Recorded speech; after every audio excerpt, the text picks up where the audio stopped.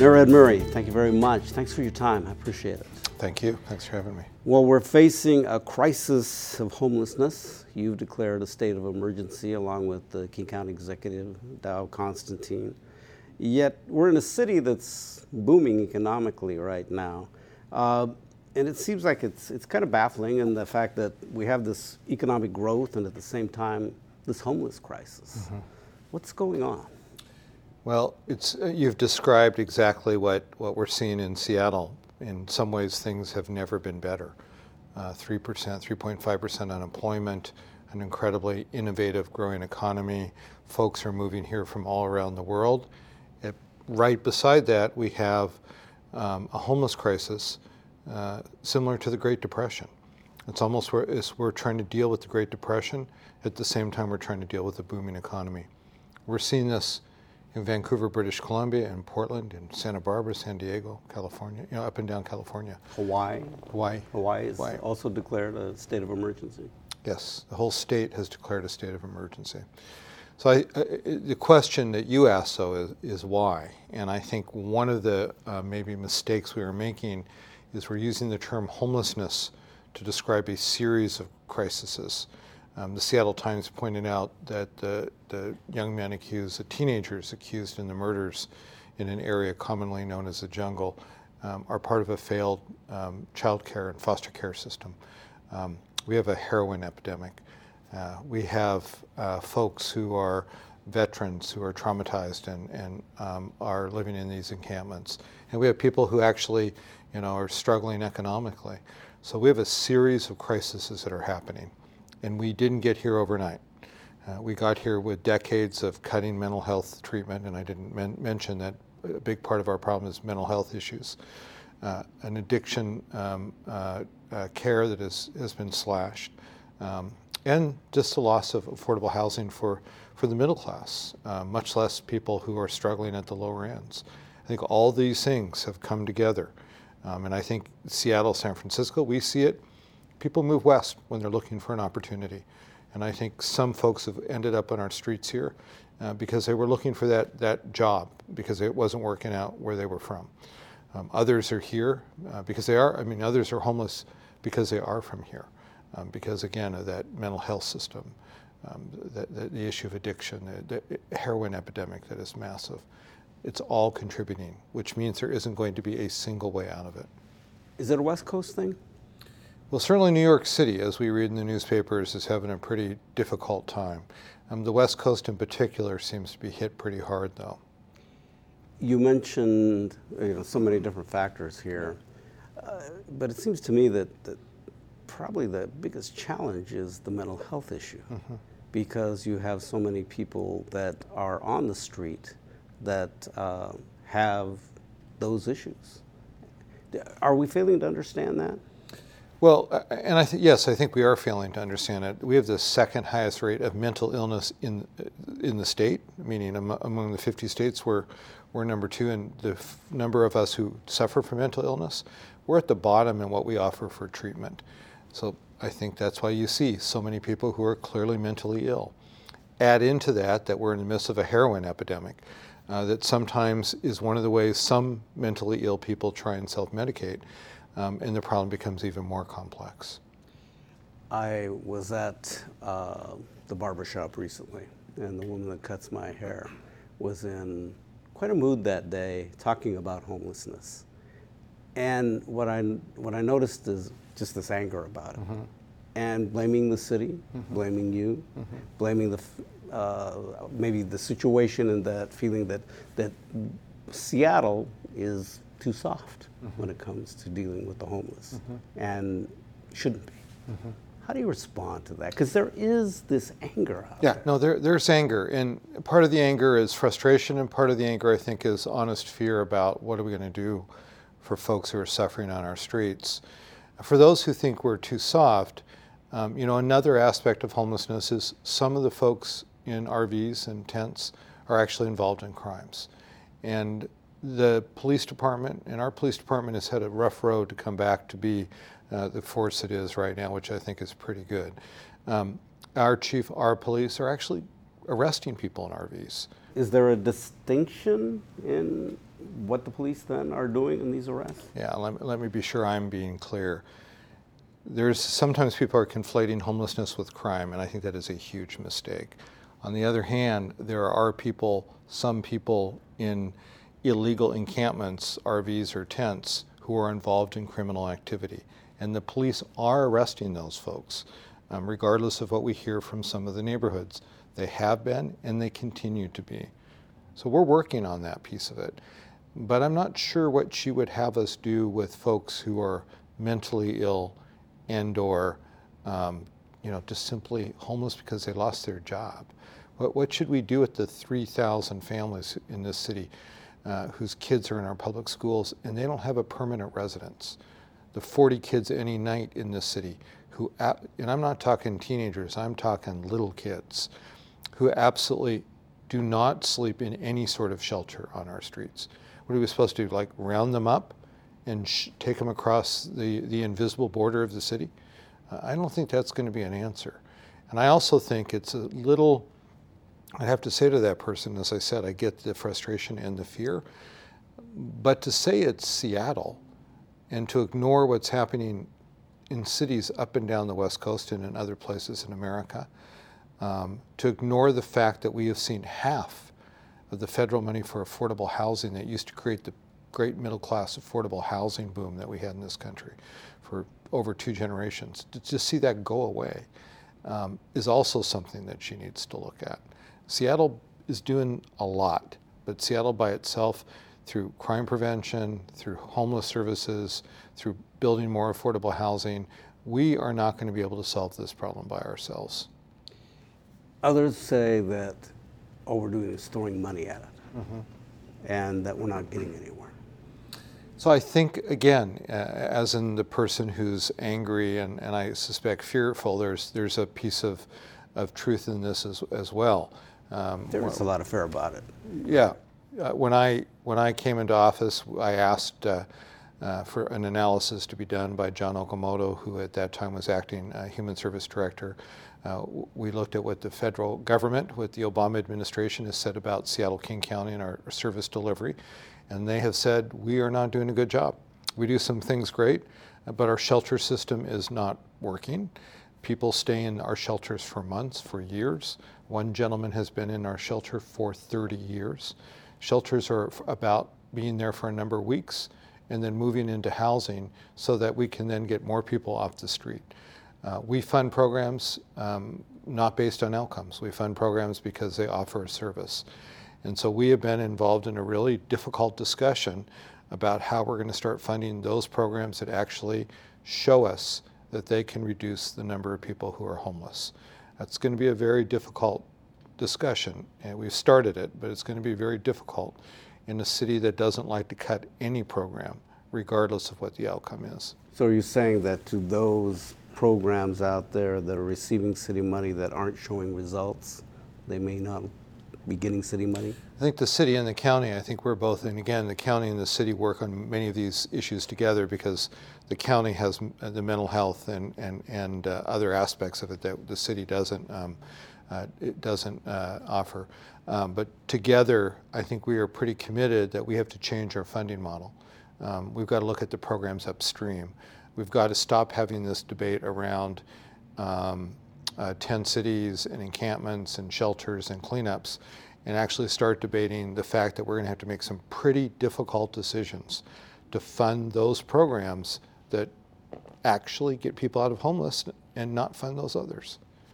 You know, it was John Kennedy that said, the famous line, ask not what what the country can do for you, but what you could do for the country. Are you now asking the people of Seattle to consider that line and how they can handle or what they could do about homelessness in this city?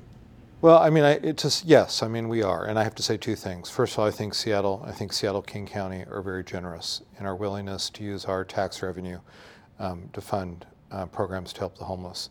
And I'm not going to ask them to do more. I think it's time, though, for the people in this city and in this county to ask our state and our federal government to re-engage on this issue and become our partners. So that's one thing I would ask them to do. Secondly, I think that there's just a lot we can do to be compassionate. Our food banks are often maxed out in this city. Those folks who work in church groups or with shelters are always in need of help. I think I would ask people to look at other ways that they could help with this issue. Is there another city that you look to as a model for this, or do you look to create that model here? So I don't. There are practices in other cities that we're very interested in. San Francisco is experimenting with something called a navigation center. That's a different approach to going out and basically moving entire communities. And the homeless folks tend to start to bond with each other when they're in one part of a city, to move entire communities, whether they're couples or they have a pet. It's a different approach. We're very interested in that approach.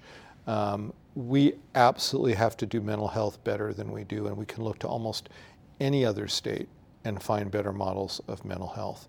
The West Coast mayors, the major cities, we met in December around this issue and exchanged best practices. So there are things that we think that we can learn in this city and use here. But I can't point to a city with a thriving economy and a good social safety net and say that would work here. So you need to create it here. We need to create it. There are best practices.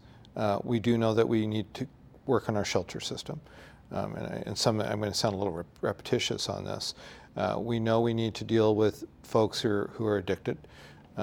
There's a slice of folks who are veterans. In some cities, New Orleans, which is a pretty challenged city, has been able to end homelessness for veterans. I think that's a slice of it that we should be able to do here in the city and the state, and quite honestly in the region. But it's going to be tough. How do you answer those that say that you're not really giving enough input in listening to communities when there are encampments put into place? I point to Ballard because I live there, and I actually moderated a number of conversations where people came out and were quite angry about, putting an encampment next to, like, off of Market Street, or where an area is going to be where the RVs are going to be parking, and they say that we're not getting a voice in this. So I think we need to make a distinction between unauthorized encampments, where there's a lot of garbage and human waste and needles, sometimes crime related to it, and a whole bunch of other issues that really have neighbors and neighborhoods pretty up in arms over it. We need to distinguish that from the conversation that went on in Ballard. From the beginning of that effort with the city council to the opening of an encampment, a legal authorized managed encampment in Ballard, was almost a year. 66 people died.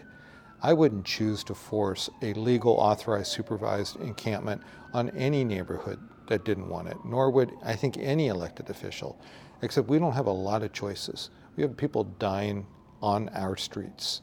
More people dying in our streets than died in the Oso landslide. So I think this is a case where that conversation by some folks in Ballard could have been far more constructive. But to say a year of process is not listening to folks, I can't buy that. It just feels like an excuse to avoid having what I've had on my street, a legal authorized encampment, not once but twice.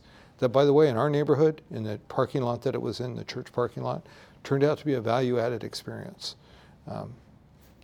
It's no elected official wants to stick it to the neighborhoods. That makes no political sense.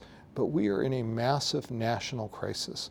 And if those folks don't get it, then I would ask them to go down to Portland, to go to the streets of San Francisco, to go to Santa Barbara and San Diego, to go to Hawaii, and look what's happening here.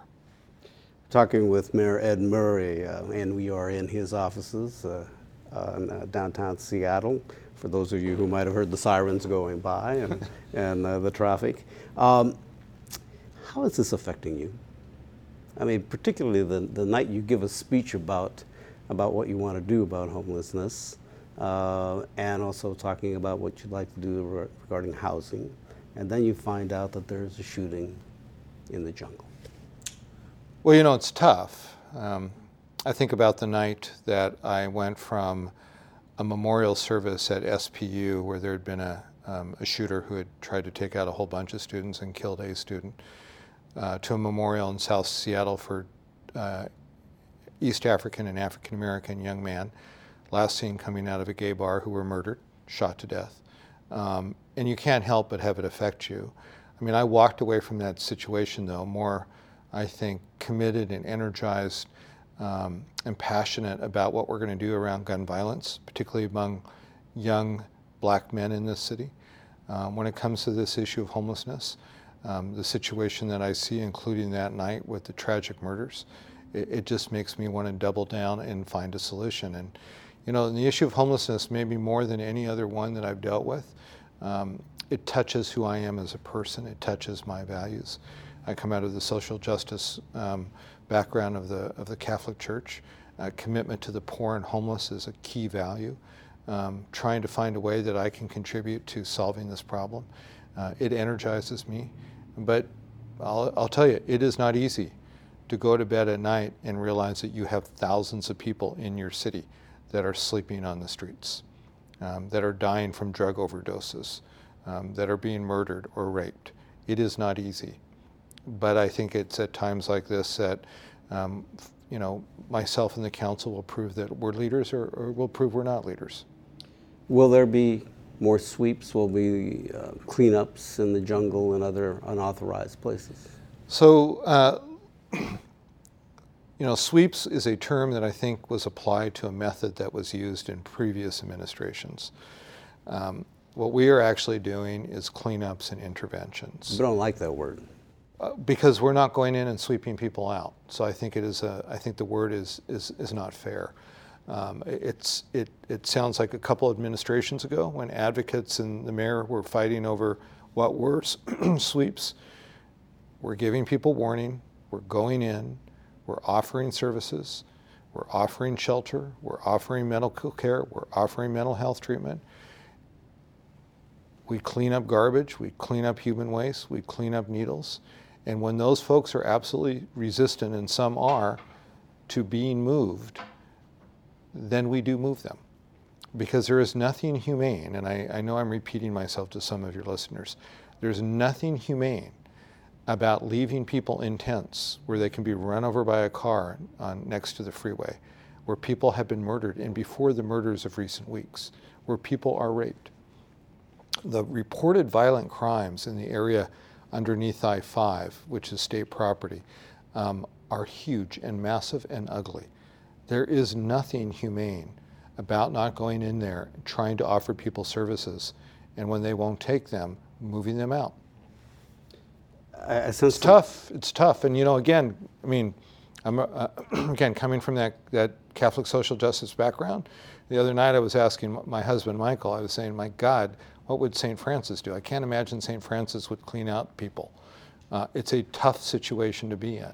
But I also think it is the only way we are going to move some people along.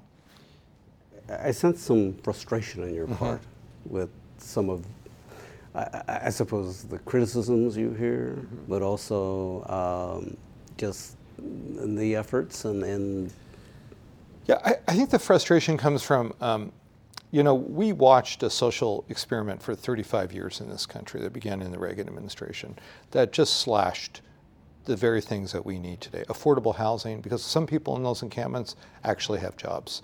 Affordable housing, housing services for the homeless, addiction treatment, mental health. These things have been slashed and slashed and slashed. And what frustrates me is I think that since most cities are governed by Democrats, that our friends on the right wing who slash these programs are probably having just the time of their life watching progressives, people on the left Democrats, left socialists, tear each other apart over a shrinking slice of the pie, versus uniting and showing that we can create a movement in this country that can change this problem. That's where my frustration comes in. It comes in with this, and I'll be very, very clear here, this stupid brain-dead argument where we accuse each other of being the holier-than-thou person on homelessness, the person more left on homelessness. That accomplishes nothing. I think even the folks that I disagree on strategies, I think they are great people, our failure is to come together and create a movement. So, either we create a national movement and get in the face of people in this nation who created this crisis, or we just sit here and tear each other apart and show people that basically, see what happens, America? When Democrats and socialists get in control of the city, they just rip each other versus coming up with solutions. That's where my frustration comes from. I can tell. I want to come back to the fact that we have an economic boom going on here, and this, I've heard you say this before, that a lot of mayors that would like to be in your spot, right, in having the prosperity and the growth that we're having here, but yet we still have this kind of gap between, and growing between those that have and those that don't, and that middle that is lacking. Right. How do we shrink that middle? Again, Seattle by itself is not experiencing this crisis, and this is not just cities. This is suburbs across the country. This is small towns and big cities across the country that are experiencing the loss of affordable housing. And this is where I'm very happy to be mayor of a city that's actually coming up with solutions. First of all, we got together developers and housing advocates who fought with each other for 20 years, and we came to an agreement on 60 program ideas that we are going to implement to make this city more affordable. 50,000 new family units in the next 10 years, 20,000 at the low end, with the private sector agreeing to build a good chunk of those. The housing levy, we're going to put it back on the ballot in probably August. And again, a housing levy that has passed for 30 plus years. It gives us an opportunity to build yet more affordable housing. That's how we're going to do it in this city. We're going to have this thing called mandatory inclusionary housing. In other words, if you build a multifamily complex in the city of Seattle, in one of our urban villages, you're going to build affordable housing. We haven't done that before. We've built a lot of units. You can see the cranes all around, but we didn't build affordably. This is a pretty exciting idea, and we're hearing from other cities around the country that want to figure out how we got our business community and our advocates together. With the housing levy, again, you're asking people to pay more in taxes. I mean, how much more can we ask? It's going to be about $5 a month more for doubling the housing levy. Seattle as a city, if you look at the median tax rate on a homeowner, it is less than Bellevue and Redmond and a bunch of other cities that surround us. So there's a little bit of a confusion that somehow we're a high property tax city compared to our neighbors. Regrettably, we have a fairly regressive tax system in Washington State, and the property tax is one of the few places that we can go to provide the very services that people want. People don't want to see homeless people. We got to build affordable housing. People are frustrated about traffic. We need more transit, which we're doing. People want to do something about the number of African American students who don't graduate from our high school. That answer is partly lies in pre-K. Those are the things that we're funding. I think those make for a more affordable city. I want to turn the page here a little bit and ask you about the police department. The progress, where are we with the consent decree? Are you feeling that the chief is making the progress that is necessary and building trust with the communities of color? I think we're on the road, and I think we've made progress. The federal court has acknowledged that our police force is making progress on police reform, on police accountability. The federal monitor, who's oversees our police force, has. The U.S. Attorney General has. So we're seeing indications that we're moving forward, that we are now becoming a bit of a model for how you deal with escalation, crises that turn quickly violent, that our police force is becoming leaders in how to de-escalate. Folks are coming from around the country from other police forces to look at that. Some of the monitor's own studies show that communities throughout this city are feeling better about the police force, communities of color, except for the African American community, where the numbers have not moved. But unlike almost every other city in America, those numbers have not gone backwards. So what we're seeing is movement. but we're not there yet. And if you look at the police force I inherited and the police force we have today, we have a police force that is making progress on relations with communities of color, that has had thousands and thousands of contact with people who are in some sort of crisis with practically no use of force, much less inappropriate use of force. And we have a police force who's back out there dealing with one of Seattle's, long-term crime issues, property crime. And we're actually seeing crime overall over the last year come down in Seattle. So I think our chief and the leadership team that she has put together is changing this police force. But with the African American community, what's it going to take to bridge that concern? Well, it's going to, it's not going to be easy, and I think part of it is the police force is often at the tail end of a whole bunch of other systems that have failed when it comes to the issue of race, particularly in the African American community. A school system that is simply expelling and/or not graduating African American students, a foster care system that certainly doesn't help them, a prison system, the pipeline that we often talk about. So the police often see the tail end of that, and so we can continue to do the great community building exercises that they're going through, and I want to talk about a couple of them. But that number, particularly for the African American community, is going to be dependent to some extent on how we deal with race in some of our other institutional entities in this city, in this state, in this country. We had a group of mostly East African women who spent a part of last year with 20 women police officers, getting to know each other's cultures, getting to know each other's community. This year, the police force is doing that, particularly with young African American men. Police officers and young African American men getting to understand each other, getting to understand each other's culture. It's those sorts of things that can make a difference. But this doubles back on, we've talked about homelessness, we've talked about addiction, we've talked about affordable housing, big challenges for a city, but race remains this country's biggest challenge, and the relationship to people who are black, whether East African or African American, is the core problem that we face, and that shows up with the police.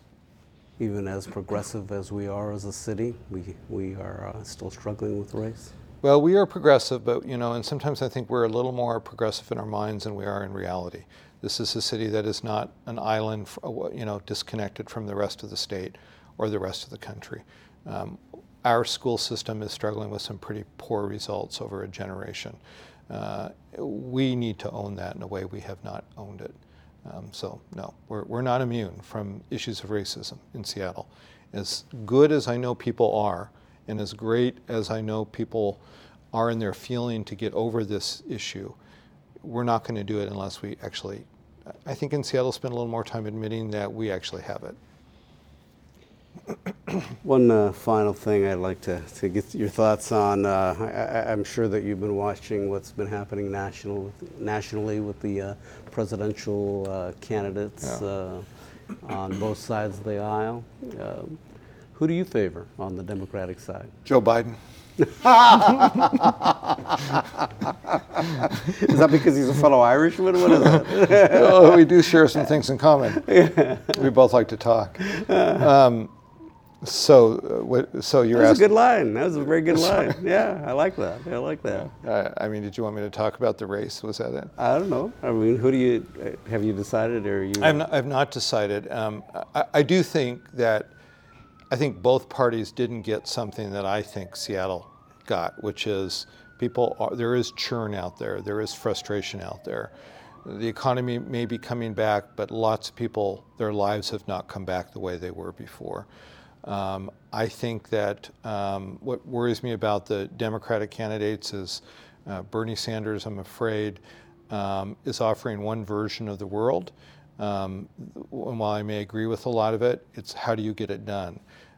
Secretary Clinton, I think, is doing something very different than what we've done. We said we're pragmatic, but we set our heights really high, highest minimum wage in the country. What will end up being the largest housing affordability proposal in the country. And I think she has done the pragmatic thing without enough of the vision. I think Senator Sanders is doing too much of the vision without enough of the practical. And I'm worried about what that might mean for the Democratic Party.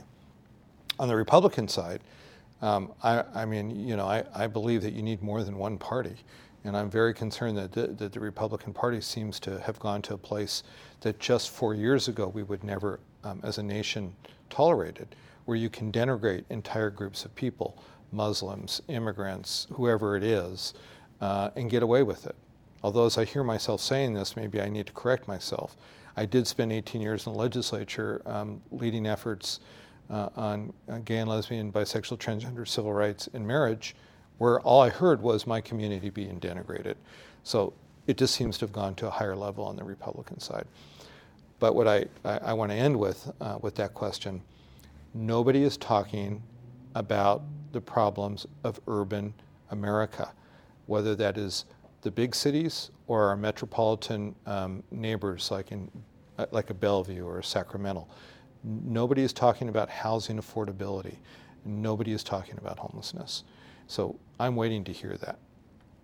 Mayor Ed Murray, thank you for your time, and we'll talk more next time. Good. Look forward to talking to you again. All right.